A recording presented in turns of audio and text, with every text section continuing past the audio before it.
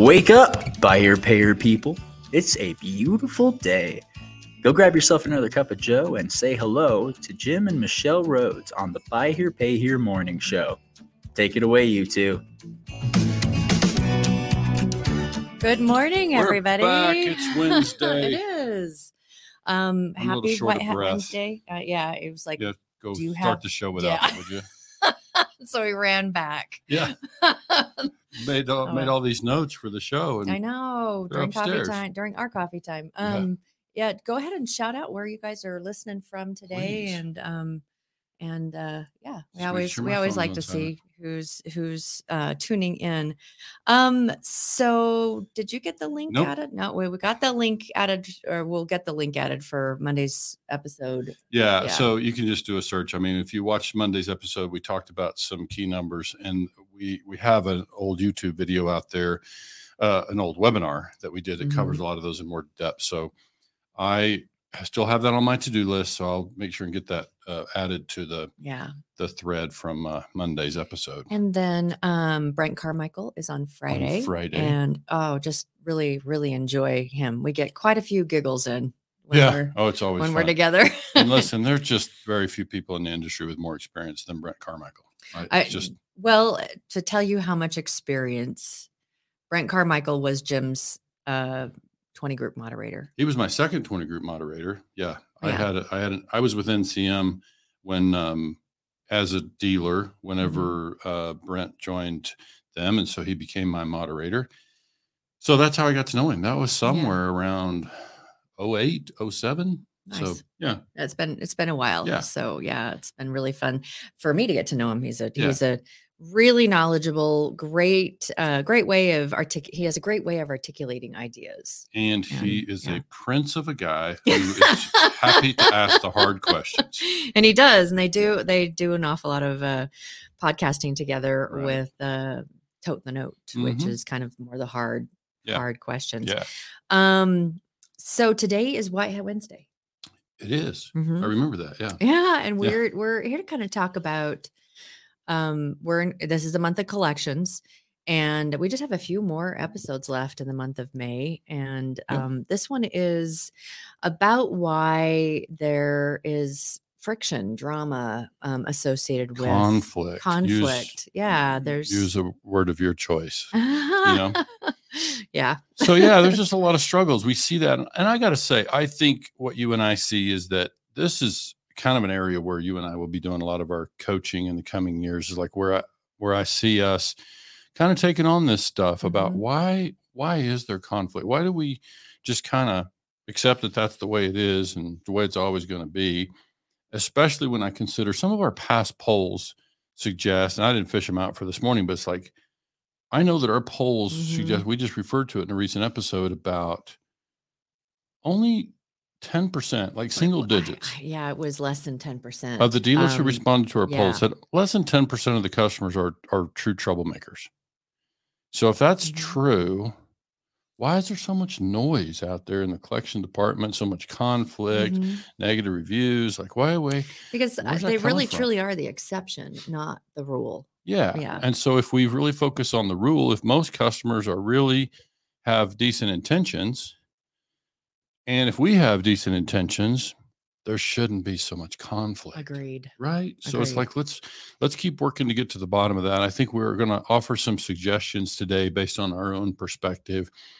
And I think, like we talked about a little bit on Monday, I think that was Monday when we talked about this thing with dealers becoming known, liked, and trusted.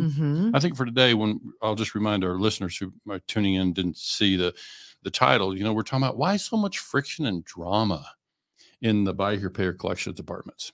And so the question really, when we look at it, is there's several elements to this. And one of them is we feel like collectors could do more, or collection supervisors, or, dealers who manage those teams or oversee those teams could help to have the collectors become more known, liked, and trusted themselves. We talk an awful lot about that known, liked, and trusted as a dealer. Because, dealership, your dealer, Mm-hmm. it's you're about ready to step into a 3+, and again, your 10-year approach. Right. So we're looking at this as, how do we foster a good relationship that we anticipate is going to last 10+ years? Right. And so, good guy, the known, liked, and trusted. And just as the business in general, but we were talking this morning about who is it that has the most communication, who is the representative of the dealership during the lion's share of your relationship Mm-hmm. with the dealership, and that would be your collectors. Right. And we kind of we were talking a little bit about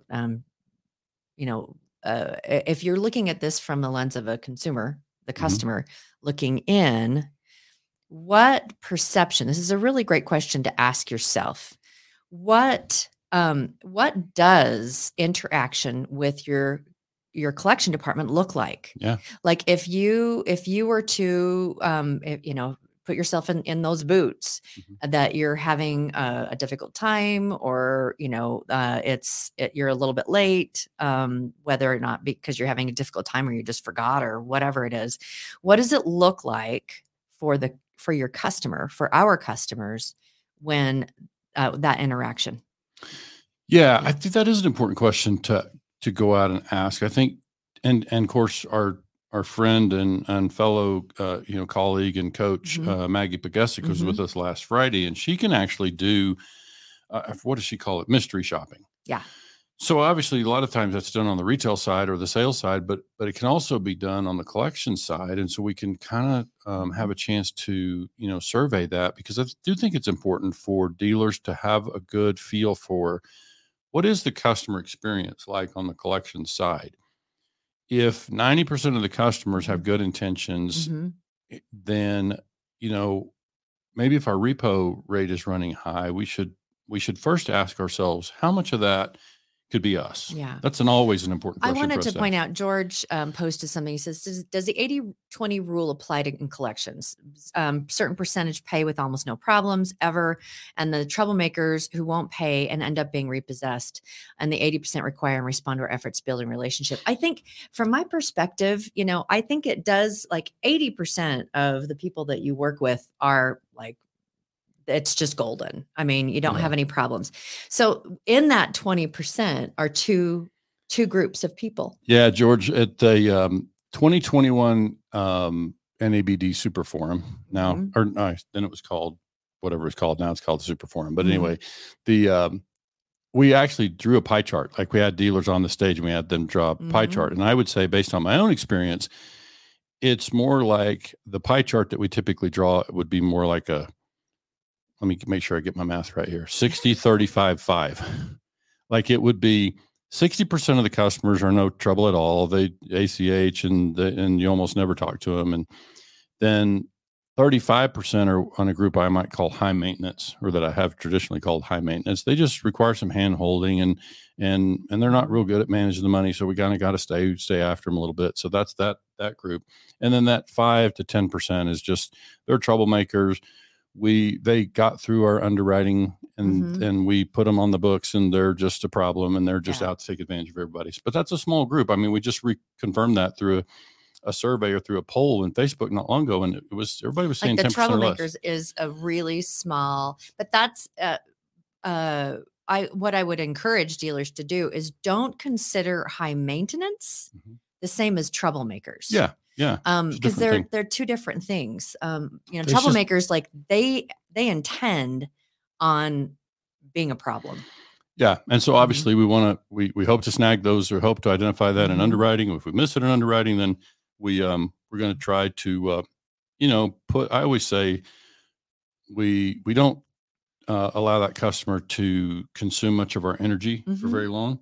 If they can be counseled and be made to straighten up and fly right, is the phrase I've always used. Like if they can behave, then they can stay with you. I mean, we don't use this language with the customer, but it's like we just solve the problem. If the customer can't straighten out and perform, then we we end the business relationship and move on, because we can't have our collectors, tied up in that. And that's not the way we want to do business anyway. So I think it's really just that whole thing about high maintenance. And do we let that customer frustrate us? But I think the bigger thing that you and I wanted to get to today is when we look at this whole thing with the collections departments, I think what we see is there's just not enough of a relationship there with the customer and the collection department. So listen, practices vary. In some operations, dealers might, or collection supervisors might divide up a collection list. And a lot of what we're talking about here applies to every operation. But right now I'm talking about these operations that have, at least 2 or 3 collectors on a team. So now they're dividing up the list somehow, or they're otherwise segregating the list and working it. And I'm simply saying we would like to see collectors or the collection team have more of a relationship with the customer, so that they communicate, have some level of communication dialogue, even if that's just a one-way thing where it's newsletters and videos and whatever else. Then we know that having some sort of relationship and understanding of the collector is going to have an impact. Yes. One of the things we were talking about, like, how do you encourage your collectors? What would you like your collectors to do to build that kind of relationship? And so we were talking about a few different ideas. Again, the long gone are the days where 60% of your clientele, of your book of business, actually physically come into the dealership weekly or biweekly to make their payment. That it doesn't happen anymore. You're probably down to 10, 20% tops of people that actually come in. And of those 10 to 20%, they're not all going to be, they're going to be the people that you probably wouldn't have to worry about anyway, or ones that you've made arrangements. And so they're fulfilling their end of the bargain. So how do you do that? And so, we were kind of brainstorming a little bit about how you can encourage how you can create a culture in your collections department and in your book of business, where the collector is their friend, right? That they can trust them, but that that they can have the hard conversations with this person. They're going to hold firm to whatever the your policies and all of that are. But how do you do that? And one of the things, and we mentioned this, we talked a little bit with Bill about texting, and obviously you're going to need to have the infrastructure to be able to send texts. And we really do believe that, a friendly text in written form is great, but a video text of, hey, it's Mary, just wanted to let you know that we're doing a thing, and come and join us. Hey, it's Mary. Just wanted to say, hey, thanks so much for making your payment on time today, and or something like that. I mean, something that is that has more has more of a flavor of who the person is, and that you're just friendly, and that any kind of dialogue that we can have with the customer that is not about a late payment. Yeah, and especially if we can make it a positive, if we can talk to them about. Like you say, there's a giveaway. Hey, we're doing a cookout on Friday, or anything we can do to, increase the dialogue, human to human dialogue. And when we can't reach them on the phone, then a video is the next best thing. We have to be careful with video from a compliance standpoint, because we just got to make sure that, when we talk about payments, we just got to be careful about what we can say from a compliance standpoint. So, we'll ask our listeners to make sure and check the compliance elements of what they do. But really, we're just advocating for, and I use that word advocate because we've also talked about, I think you can do a search and find our past morning show where we talked about advocacy. So that's a little different thing. We're really talking about a person on the team or multiple people that really fill a role of advocacy. Until we have that, though, our collectors can fill that role. Well, and another thing that we were chatting about this morning is, when you post a position, and like looking for collectors, People are automatically going to that are looking for these listings are automatically, okay, I'm a collector. I have to be a hard da da da da. I'm about collecting money, and it's not about a relationship. It's about I'm there to collect money and keep payments coming in, and there's certain internal pressures that are associated with that, bonuses, quotas, all of that kind of stuff. What if, and this is something we've worked with a lot of different dealers, that first off is that they're no longer called collectors, that they're customer success representatives, they're customer, we've account managers or something, account success managers. And so that just even in the title of the position, that it's like, you're something more. You're something more than just someone who's collecting payments. You're there to be a representative of your consumer, and to be and the dealership. It's like you're there to help your consumers, your customers be successful. And I think, the way I was thinking about it is like, does the collection team at any given dealership look like a team of hired guns? Like, are they only deployed when the payment becomes past due and now we're out there doing a job? Because it's pretty hard to make the case for what you just described if the only context or the only dialogue I ever have with the customer is when the account's past due. Now I'm reaching out. I just come across like a hired gun, right? My job is to get that payment in the bank. And so it just kind of feels that way. So, we got Tommy coming to join us. Tommy Brandis, the dealer out of Pennsylvania, will be here with us on the 31st. And Tommy's a big believer in the relationship side. We will talk about, I'm sure, this thing about managing the relationship on the collection side versus underwriting, and how, in his belief, relationship management trumps underwriting. You can be more flexible in your underwriting when you're good on the customer relations side and collections. Hard to argue with that. It's like you can solve a lot of problems with, you're just still in your underwriting and trying to avoid the real troublemakers. Yeah. But because, we're not in the counseling business, we can't necessarily solve that one, all the time. But we can, if it's just problems regarding, money management or those kind of things, we can work through that stuff. And so I think that's what we have to remember, is that the intentions of most of our customers are good. And if our intentions are good, then it should be easier for us to navigate this. Doesn't mean there won't still be some late payments. There won't be some setbacks, some stuff to work through. But as far as high volume, high drama conversations, we hope we would have enough equity. We use that word sometimes, but that's the nature of trust. In order for us to have some level of trust with the customer, that if we want them to trust us, then we have to, in our practices, we have to create that. We have to first be known. Can't trust somebody you don't know. So you have to know them, and then, you hope you like them, and then you develop some level of trust. But that accumulates over time. It does, but there are things that you can do to build that. Yeah.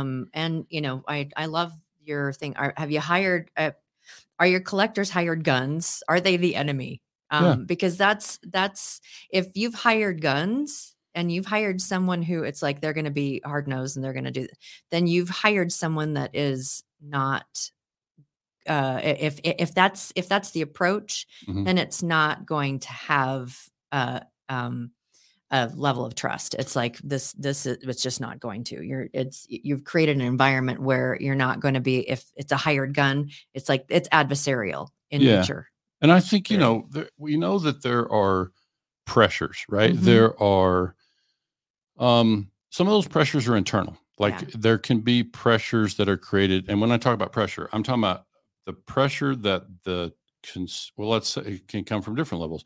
The dealer could be putting pressure on the manager. Manager's then putting pressure on the collections team. Now the collections team is putting pressure on the customer. Okay. A certain amount of that is the nature of the business, right? The question becomes, when is our internal pressure causing us to be inconsistent with the customer? Mm-hmm. And that causes us to lose some level of trust with the customer. It's like we first have to be consistent. And then in order to, once we create this level of trust, and I saw what Tyler shared there about the empathy part, it's like, yeah, we're problem solvers. I've always said that about collections. Mm-hmm. Like, that's why I like the advocacy term. It's like, I'm approaching the customer with tools in my tool belt to help solve a problem. So talk to me. But to talk, like we talked about that one this morning, is like, if I'm your customer and I see that there's a call coming in from Joe's Auto Credit, Mm-hmm. do I want to answer the call or not? Like, am I going to talk to a hired gun, or am I going to talk to somebody who genuinely cares about what's going on with me and is willing to work with me? Because my willingness to answer that phone call has a lot to do with what my perception, right or wrong, my perception is about that phone call and that Mm-hmm. person that I'm going to, get on the other end of the line. So these are things that I think you and I recognize that, we're having this conversation on a White Hat Wednesday. This is part of how we see White Hat practices, Mm-hmm. is breaking this stuff down and starting to understand, how can we build on this relationship? How can we get the customers to communicate and be honest with us? Well, one thing is we got to be honest with them. Now, I'm not saying that we're not. I'm just saying, well, that's one of the White Hat way is honesty, honesty and transparency. But honesty is a two-way street. It is. You can't demand honesty from somebody else and then be, fibbing to them the whole time. It's like, or why would they say that we're fibbing to them? Well, it depends. What's the nature of the relationship been up to now? Have we overpromised them on the sales side, and so they think we're not honest? Why should they?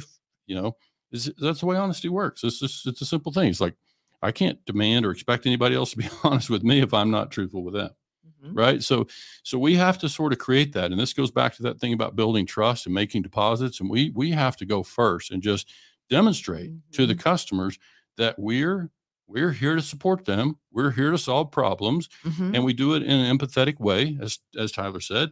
And so this is how you start to save more charge-offs, as we talked about before. I had Bill Elizondo on talking about saving repos. These things are part of how you communicate with customers in a way that they start to get it and they trust us and they are prepared to, they're more comfortable communicating with us about whatever's going on. Because if I'm the collector and consistently I'm bringing an approach that, without using the phrase or the language, they can see that my approach is such that I expect you, Mr. Customer or Mrs. Customer, to be with us for a very long time. So today's problem is a very small problem. So we shouldn't have high volume and high drama. It's upsetting. Don't misunderstand. I understand the customer's upset because they're dealing with some sort of setback, and it's frustrating and it's stressful for them. I get that. But my approach to them, I hope, is one that whatever it is, we'll figure it out. Right? Absolutely. Whatever it is, we'll figure it out. It might be something going on in your personal life. It might be, whatever it is. We expect you to be, and again, those words don't have to come out of my mouth, but my approach is, I expect you to be a customer with us for a very long time. So let's figure this out. And so that's kind of I think how we begin to do that. And I just find that that's easy to say. We don't see a lot of it. We don't see a lot of departments using that approach. I see them more. And when I say hired guns, obviously that's inflammatory, but it's like, if I'm a customer and I only hear from you when my account is past due, isn't that the conclusion that I would naturally draw? Yes. Yeah. So there are a couple of other things that we were chatting about this morning. And one is, it's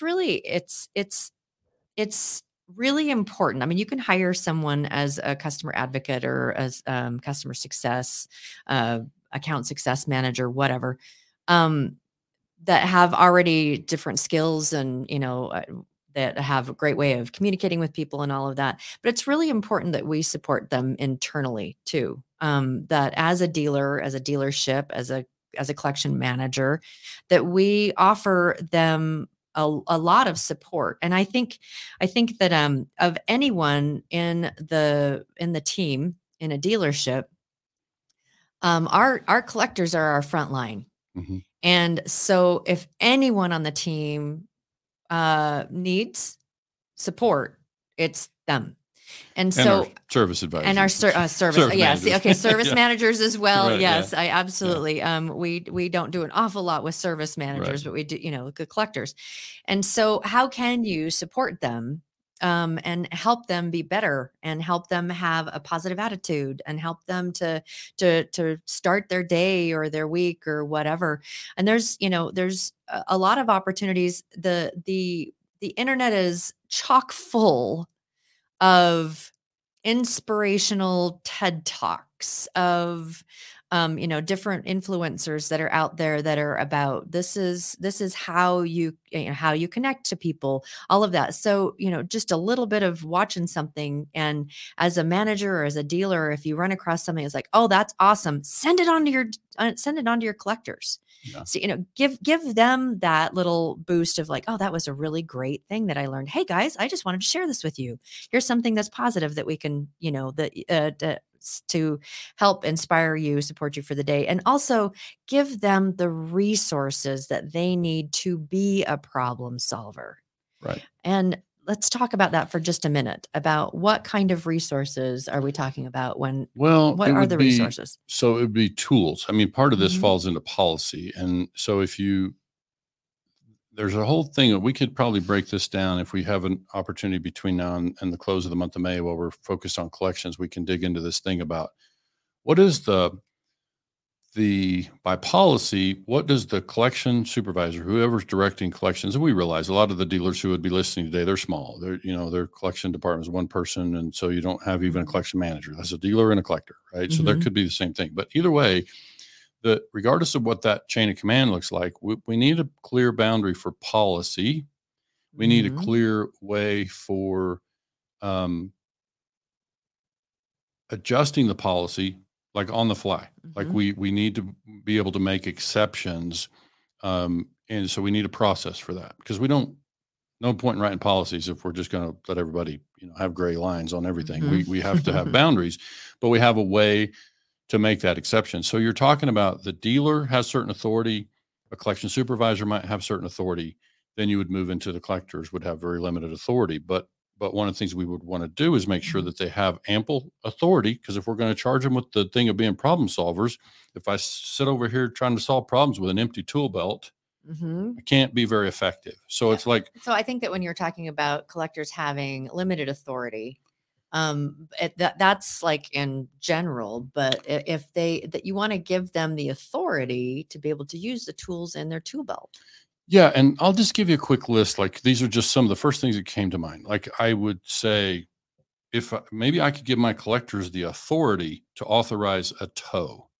If a customer's car is broken down, then if I, as a collector, could authorize the order of a tow, maybe it still goes through a chain of command, but I have the authority to arrange that immediately to get a customer's car moved to wherever they need to, a mechanic of their choice, whatever. So it's one example. Another one would be, do I have the authority to grant a customer more time? We don't love verbal. We don't recommend verbal No, extensions. yeah. We want to see that stuff in writing. In this day and age, it's so easy to throw initial on something on the phone that we would be advocating for that, something in writing. So a collector has those tools available. I'll give you some others. And this is a question of who has the authority to do this.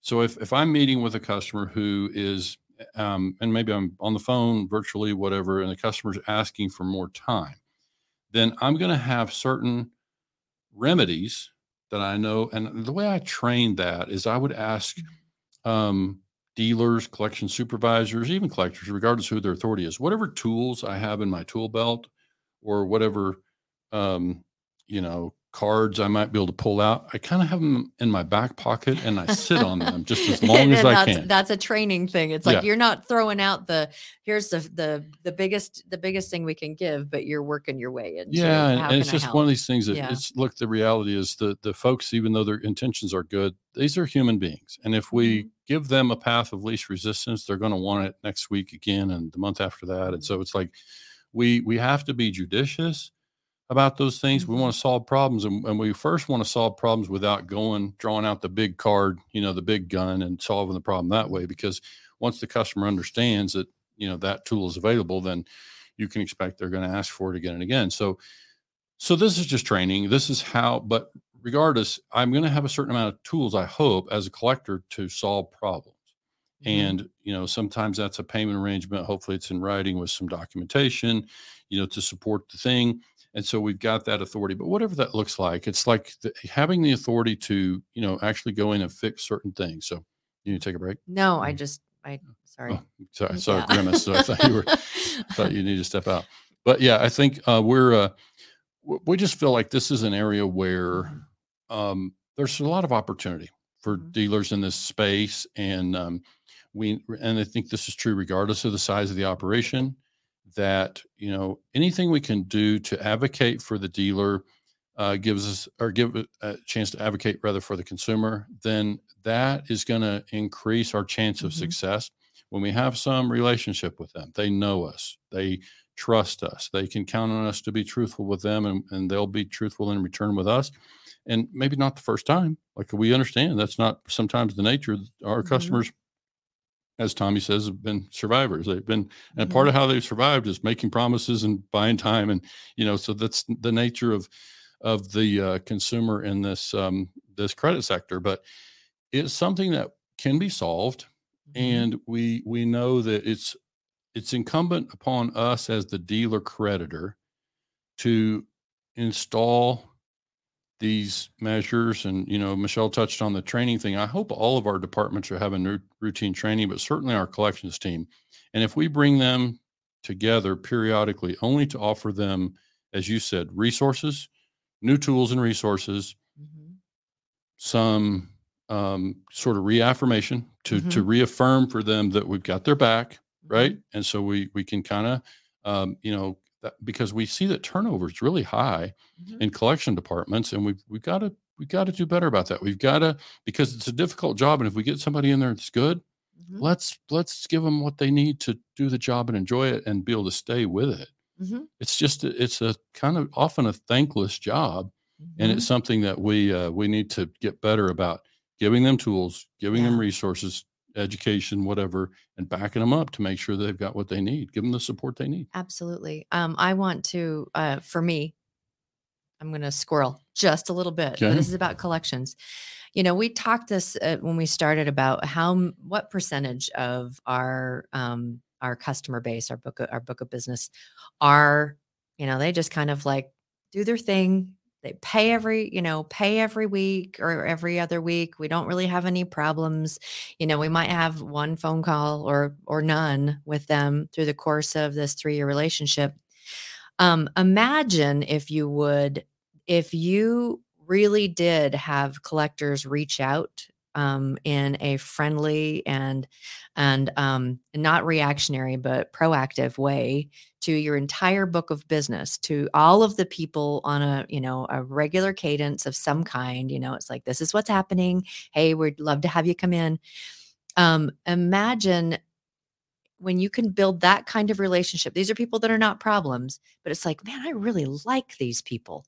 Imagine how much more likely you are to get them in the next car, how much more likely you are to have them say, hey, Joe, I saw you're looking for a car. You need to go talk to these people. They're awesome.